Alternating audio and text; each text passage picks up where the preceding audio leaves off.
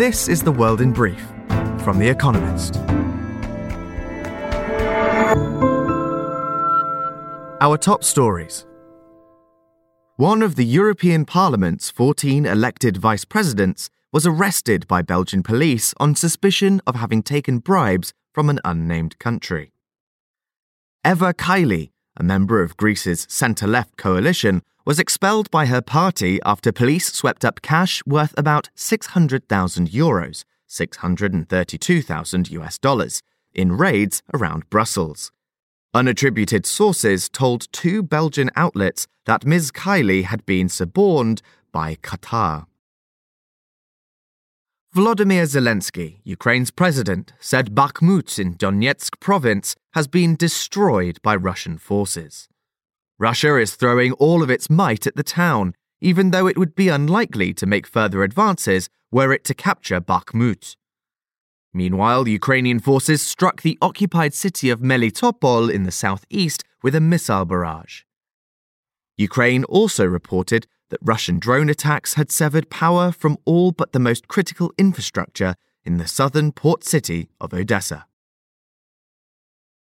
3 human rights groups, one each from Belarus, Russia, and Ukraine, accepted the Nobel Peace Prize in Stockholm.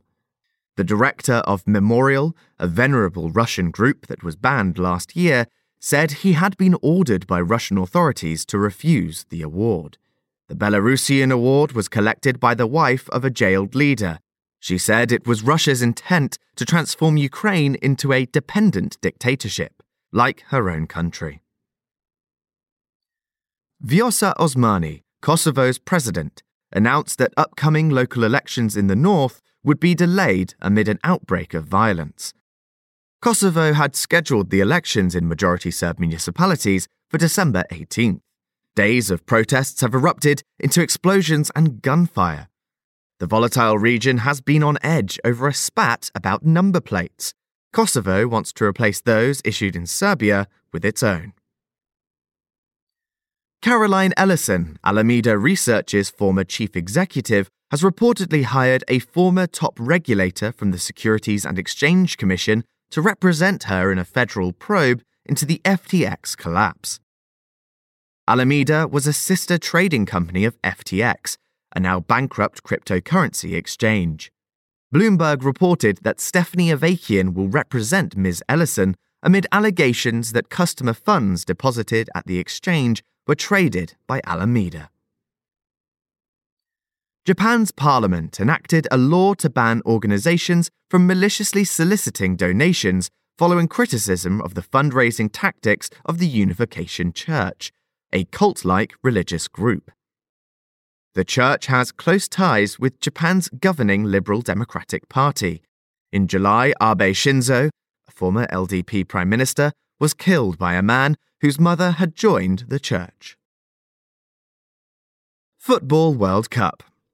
Football is not coming home to England after they were knocked out by France, the reigning champions. Meanwhile, Morocco beat Portugal 1-0 to reach the semi-finals, becoming the first African team ever to reach the late stage of the tournament. Portugal's loss was the latest in a series of upsets in Qatar. And word of the week: Reichsbürger, a German far-right extremist group that rejects the legitimacy of the Federal Republic in favour of the German Reich of 1871.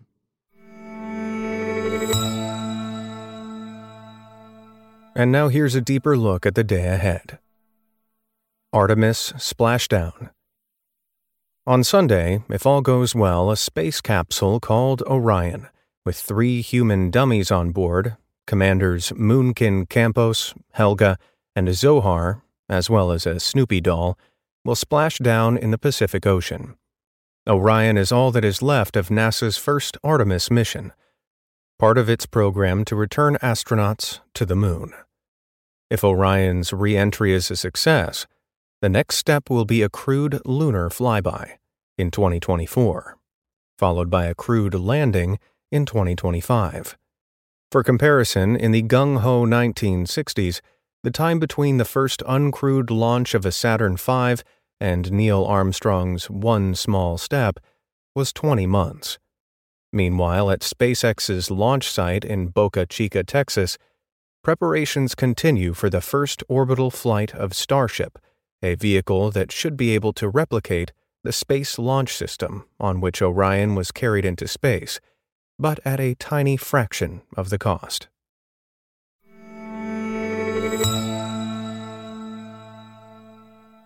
There's a new mayor in Tinseltown. In November, Karen Bass became the first woman to be elected mayor of Los Angeles. On Sunday, she will be sworn in. Kamala Harris, a fellow Angelino, and the first female vice president, will administer the oath of office. It is a show of solidarity among two California politicians who once competed for the same job. Both were shortlisted to become President Joe Biden's Veep. Miss Bass is no political neophyte. She spent 5 years in the state legislature and more than 10 in the House of Representatives. But running LA is a different kind of challenge. America's second biggest city is reeling after a leaked tape exposed the racism of city council members, and voters are frustrated by worsening homelessness. Miss Bass promised to declare a state of emergency to tackle the latter issue. The LA native said she wanted to be a mayor to help fix her hometown. Angelinos will hope she succeeds.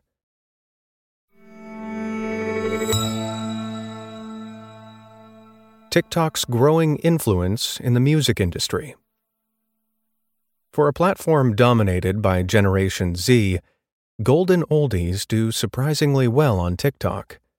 Among the video-sharing app's most popular songs in America this year, a list of which was released this week, is Kate Bush's Running Up That Hill, A Deal with God, from 1985. The song owes its resurgence to the Netflix show Stranger Things. It provided the soundtrack to over 2.6 million TikTok videos this year. It's not the first time that a vintage tune has resurfaced on the app. In 2020, Fleetwood Mac's Dreams re-entered streaming charts after appearing in a viral video of a man skateboarding to the song while calmly drinking a bottle of cranberry juice. TikTok has become integral to how artists promote their music. For fresh faces, gaining popularity on the platform is often a ticket to a record deal. But they face stiff competition from the stars of their parents' generation.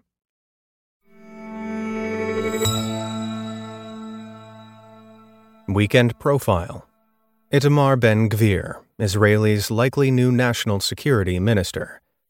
At age 19, Itamar Ben-Gvir was Israel's most toxic political activist. He had been the leader of the youth wing of the far-right anti-Arab Koch Party when the Israeli government designated it a terrorist organization in 1994. A year later, he was tainted by the assassination of Prime Minister Yitzhak Rabin. He had no part in the murder, by a Jewish extremist furious about Rabin's attempts to compromise with the Palestinians. But weeks earlier, Mr. Ben-Gvir had vandalized the Prime Minister's car and boasted on television that, "We got his car, we'll get him too." Now aged 46, Mr. Ben-Gvir will soon be made National Security Minister in the incoming government of Benjamin Netanyahu. He was once considered too dangerous to be conscripted into the army. Now he will lead Israel's police, which previously investigated him for inciting violence. To many, his rehabilitation symbolizes the hard right turn of Israeli politics. Mr. Ben-Gvir's mission has been to make palatable a movement regarded by nearly all Israelis as beyond the pale. Raised in an affluent suburb near Jerusalem, he moved to a Jewish settlement in the occupied West Bank. He opened a law practice that specialized in representing radical Jews accused of anti-Arab terrorism. He joined the party, Jewish Power, on a platform softened just enough to comply with rules prohibiting political parties from inciting racism. After years of leading groups of thugs in the streets of Jerusalem crying "Death to Arabs," he began correcting them to shout "Death to terrorists" instead. But the rebranding wasn't enough. In 2020, the party received only 19,000 votes. Its salvation came from Mr. Netanyahu, who in his quest for a right-wing majority pressured Jewish Power to merge its candidate list with those of two other far-right parties. The new Religious Zionism list, which Mr. Ben-Gvir co-leads, won 14 seats at the election in November, making it a critical part of Mr. Netanyahu's coalition. Mr. Ben-Gvir is trying to project a more moderate image, promising that as security minister, we will make sure law-abiding Arabs are secure as well. But his election night message revealed his long-held beliefs. It is time for us to return to being the landlords of our country.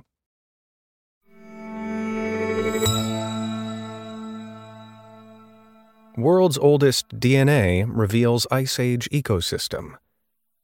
DNA samples can reveal much about the lives of ancient animals, but new research published in Nature, a journal, shows how environmental DNA can illuminate whole ecosystems too.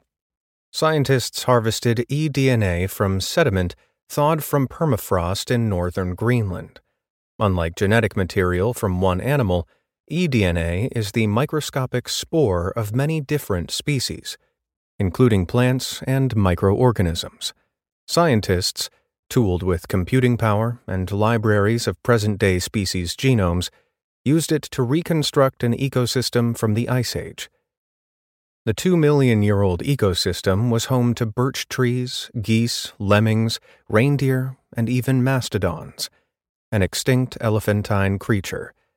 This astonishingly complete snapshot could hold clues about how ecosystems adapt to extreme conditions, as the climate of that epoch resembles that predicted under future warming.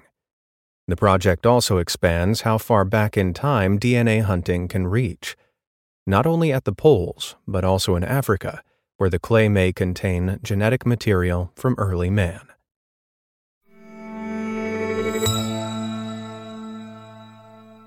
The winners of this week's quiz.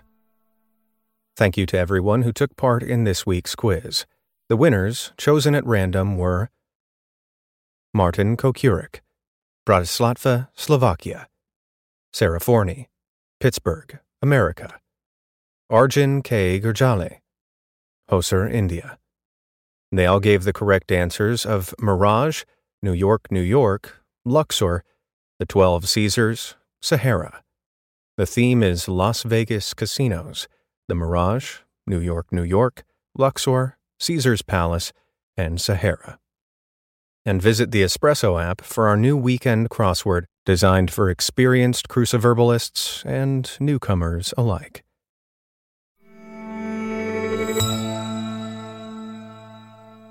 Finally, here's the quote of the day from Alfred Noble.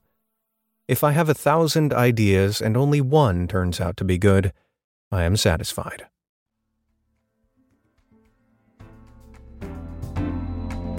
That's The World in Brief from The Economist, available 3 times every day of the week. You can also hear interviews and analysis from our journalists, including our current affairs podcast, The Intelligence, on your podcast app. And subscribers to The Economist have access to each week's full edition in audio. Just download The Economist app to start listening.